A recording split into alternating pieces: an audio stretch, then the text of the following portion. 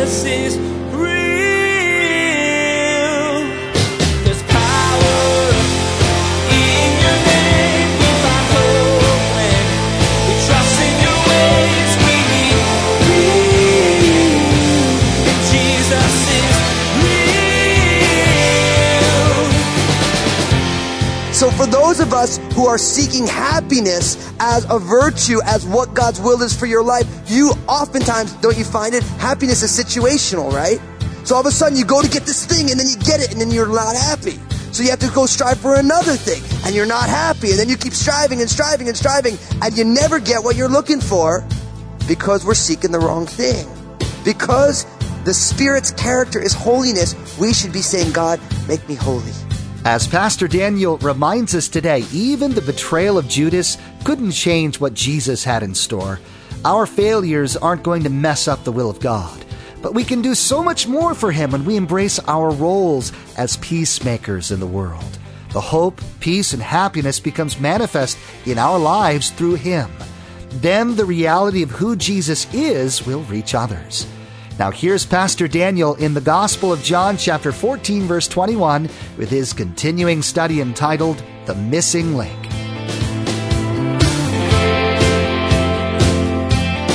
Jesus is real.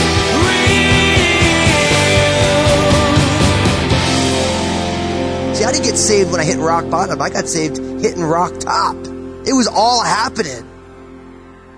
But every day I'm like, I'm alive, but this can't be life. This can't be all there is. See, true spirituality is not just doing whatever you want and calling it spiritual. True spirituality is letting the Spirit of God unite us with the reality of the resurrected life of Jesus. Jesus living and promoting His resurrected life through our lives. That's why we're called the body of Christ, isn't it? Because Jesus wants our hearts so that He can push His reality into the world through a group of people. The Spirit of God unites us with real life. And I don't know about you, but I want that. I mean, life is an important thing, isn't it? We do everything we can to try and prolong our lives. And Jesus is saying, look, because I live, you live also. And He unites us. Just as He is united with His Father, we are united with Him through the ministry of the Spirit. Now, as we continue, remember I skipped verse 15? If you love me, keep my commandments. If you look at verse 21, look, he goes back to the same concept. He says this. He who has my commandments and keeps them, it is he who loves me. And he who loves me will be loved by my Father, and I will love him and manifest myself to him. Judas, not Iscariot, said to him, Lord, how is it that you will manifest yourself to us and not to the world? And Jesus answered and said to him, if anyone loves me, he will keep my word, and my Father will love him, and we will come to him and make our home with him. He who does not love me does not keep my words, and the love which you hear is not mine, but the Father's who sent me. In verse 15 and in these three verses, verses 21 to 24, we learn that the Spirit promotes love experienced through obedience. The Spirit promotes love experienced through obedience. Now, this is really important because when you think about the way love is expressed in our culture, most of the love that we express is just sentimentality. See, that great English theologian, John Lennon, spoke the reality this way. Brilliant songwriting. All you need is love. All you need is love. All you need is love. And then, love is all you need. Great, I just flipped. Brilliant songwriting. It's great. Reverse it, flip it around. But you know what's amazing? All the love that John Lennon was talking about did not keep the Beatles together. How's that possible? Because oftentimes love is a sentiment. I love you, man. Yeah, I love you. True love is not only a sentiment or a feeling, but it's an action. And that's why I say here that the Spirit promotes love through obedience. If you love me, you'll keep my commandments. If you love me, you'll do the things that I desire. And the reality is that if you love somebody, you will do the things that will bless them. Like I think about my wife, and imagine this, and it's not the truth, but imagine if my wife did not love Mexican food. I'm not saying that that's the case. I'm just using it as a hypothetical. And imagine it's her birthday. Oh no, even better yet, it's our anniversary. It's our anniversary. I say, oh, Lynn, I love you. And I made you enchilada pie. I make me a lousy husband, right? I mean, what kind of a husband will make food for his wife that she hates? If I love my wife and I know if she really likes, like a nice filet mignon, let's say. If I love her, I'm going to say, sweetie, I made you filet mignon. Right? But how many of us in our spiritual lives, Jesus says, hey, this is what I want for you. And we just show up with enchiladas for him. I mean, let's be honest. It's so easy to know what Jesus says and do the exact opposite, isn't it? See, one of the Spirit's job is to promote love in our hearts through simple obedience to what the Word would have. And I know right now in each one of our hearts, there are things that and it's different for all of us. There's areas in all of our lives where there is a lack of obedience. Where we know what God would have, but we're doing something different. We know what God's Word says, but we're making another decision. And the Spirit is saying, listen, I want something else for you. I have something more for you. I want you to walk in such a way that brings glory and honor to my name. And this area of your life is unbecoming for you. And if that's going on in our lives, all God simply asks from us is to repent. That's the biblical word for acknowledging that we're going the wrong way and choosing another way. And the reality is that repentance was the very first word of the gospel that Jesus ever proclaimed. And guess what? We never get past that. Sure, we repent one time unto salvation where we give our lives to Jesus. I repent of my self-lived life and Lord, I give you my life. But then every single day we also repent unto sanctification. Every day in our growth in grace. Because if you've been walking with Jesus for any length of time, even though you love him, you still think about all terrible things that you want to do. I once heard it said by a pastor, God loves his people and I'm working on it. And I appreciated that reality because isn't that true? The person that you're married to, God loves them, but you're working on it. And in all the ways that you don't love them, you need to repent of that. And all the ways that you feel about somebody in contradistinction to the way God feels about them. You like that? Contradistinction. That's a good one. In contradistinction to the way God feels about them, you need to repent. You need to turn from your own way of feeling and turn to the way God feels.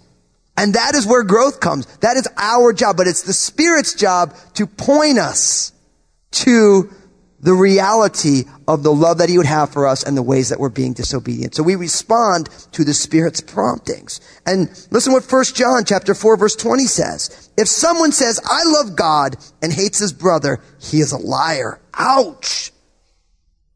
When you read, doesn't that hurt a little bit? I'm going to read that again. If someone says, I love God and hates his brother, he is a liar. For he who does not love his brother whom he has seen, how can he love God whom he has not seen? And this commandment we have from him, that he who loves God must love his brother also. And how can we say, I love God and hate our brothers? Oh. Not only that, Galatians 5:22, the fruit of the Spirit is love, and then joy and peace and long suffering. The Spirit wants to promote radical love in and through our lives, in deeds, not just in sentiment, in deeds. Now, as we move to verse 26, it says this, or in verse 25, these things I have spoken to you while being present with you, but the Helper, the Holy Spirit, whom the Father will send in my name. Look at that. The Spirit's character is holy. How many times have you said the Holy Spirit and never thought about that? That the Spirit's character is holiness. See, character is very important to God. They say that reputation is what people think you are. Character is who God knows that you are.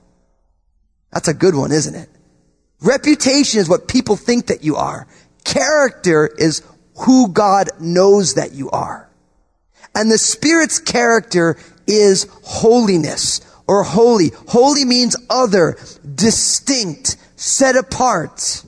And this is, I think, of extreme importance to us because we know, of course, that God is holy, the Father.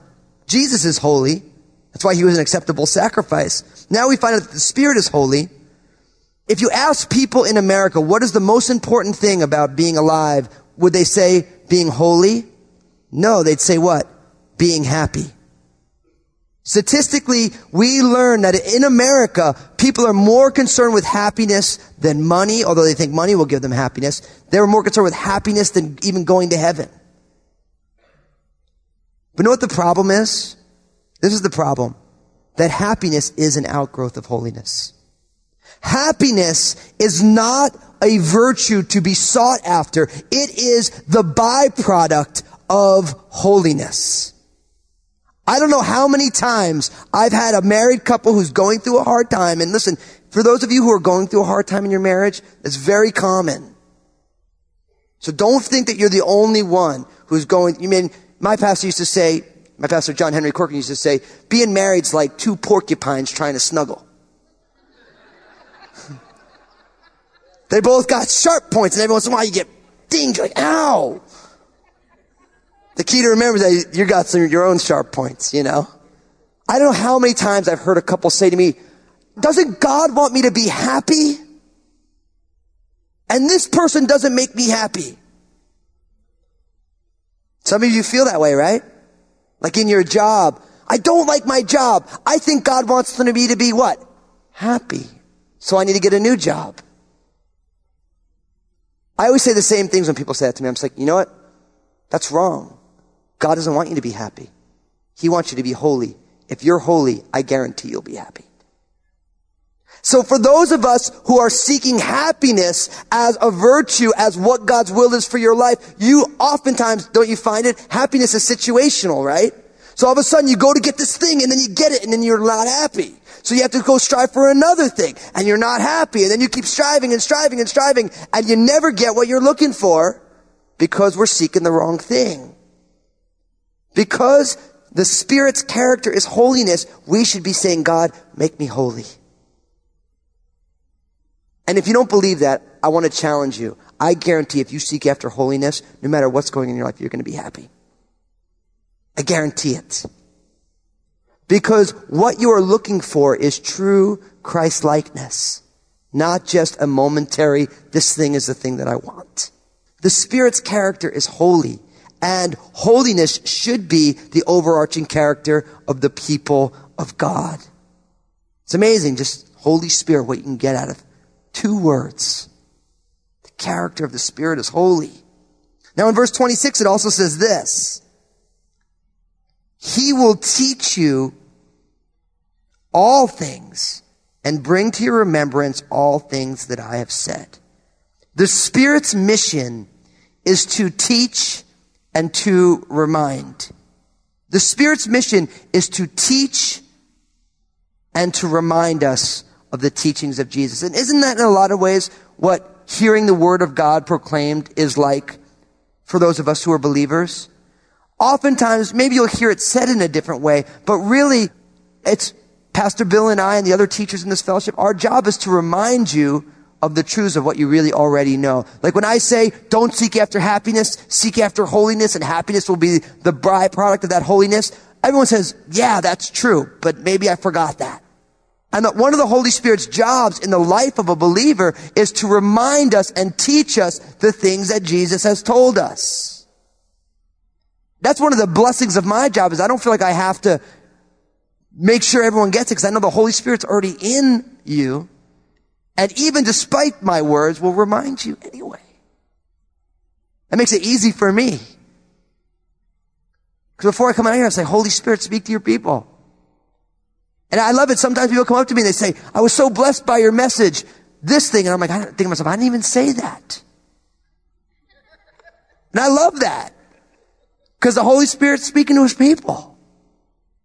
But the Holy Spirit's mission is to teach us and to remind us of the realities of who God is. Now in verse 27, it says, peace I leave with you, my peace I give to you. Not as the world gives do I give it to you. Let not your heart be troubled, neither let it be afraid. The Spirit is the executor of Christ's peace. The Spirit is the executor of Christ's peace. When you think of someone who is an executor of somebody's will, their job, or they've been granted the authority to make decisions or to put forth the decisions that have been made by the person who is no longer there. And the Holy Spirit's job is to be the executor of the peace of Jesus.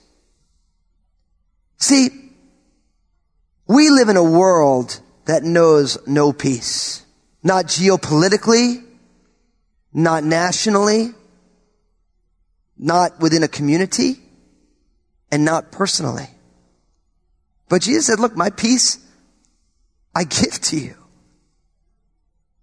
I leave it with you. And he's like, I don't even do it as the world does it. I'm just bestowing it. See, it's so easy. I mean, we live in a culture that's very self-focused. When you hear that the Spirit is the executor of Christ's peace, you say, Lord, I could use a little peace, right? But the reality is this. God doesn't just want to bestow us with peace so we have a nice little peaceful spiritual life. Jesus said, blessed are who? The peacemakers. See, so God wants to bless his people with his peace so that we can in turn go and be a peacemaker in the world. It doesn't just find its culmination in our hearts, but it always comes to our hearts and impacts our lives so that we can then go and put forth true peace into the world. Because we know that peace, that concept of shalom, that's the Hebrew word for peace. That doesn't just mean a cessation of hostilities. That's what we think about with peace, right? Like, I used to be conflicted, now I'm not. We used to be at war with this country, and now we're not. I used to not like my neighbor, and I used to throw my litter over the hedge, but now I don't anymore. And we go to the block party together. Most of us think of peace on those terms, a cessation of hostilities. But in the Bible, shalom means universal flourishing, wholeness, and delight. It's all of creation coming together for its own betterment. When you see that everything God made, God says it's good. He gave man a stewardship over creation. That doesn't mean we should exploit it. But brothers and sisters, God wants you and I and all the people of God to be people in the world who are peacemakers. He grants us with his peace through the Spirit that we might be peacemakers in the world. And for each one of us, that's going to look different. People have different passions in regards to peacemaking. For some of you, it's justice for the unborn, just rages in your heart. For some of you, it's human trafficking. For some of you, it's the plight of the impoverished. For some of you, it's who knows what. But there is so much need in our world. And God has given us of his Spirit to be the executor of the peace of Christ, that we might first receive it and then lavish it outward. And our prayer for this church is that this whole sanctuary is filled up with people worshiping Jesus, not so that the whole sanctuary gets filled, but because each one of us are out being peacemakers in the world in the name of Jesus, on your high school campus, your middle school campus, on your job, in your neighborhood, wherever you are. And that reality touches this whole county. That's exciting, isn't it? Now finally, in verse 28 to 31, it says this. You have heard me say to you, I am going away and coming back to you. If you love me, you would rejoice because I said I am going away to the Father, for my Father is greater than I. And now I have told you before it comes, that when it does come to pass, you may believe. I will no longer talk much with you, for the ruler of this world is coming, and he has nothing in me. But that the world may know that I love the Father, and as the Father gave me commandments, so I do. Arise, let us go from here. Finally, the Spirit points to the cross. The Spirit points to the cross. Fascinating. Jesus says, look, I'm going away and you should be rejoicing. Wow. I mean, you ever heard someone say that? Listen, I'm leaving now. You should be happy. It's kind of a strange thing to say. But Jesus realizes that when he goes away, him going away is him taking the cross, which is for our betterment, for our benefit. So Jesus says, look, I'm going away. Not only that does he say that, but look what he says in verse 29. He says, and now I have told you before it comes, that when it comes to pass, you may believe. The Spirit points to the cross so that we would believe in what went on at the cross. Are you here today and you are unbelieving about what God did at the cross of Jesus Christ? Where Jesus died on a cross for your sins? For my sins? Look at verse 30.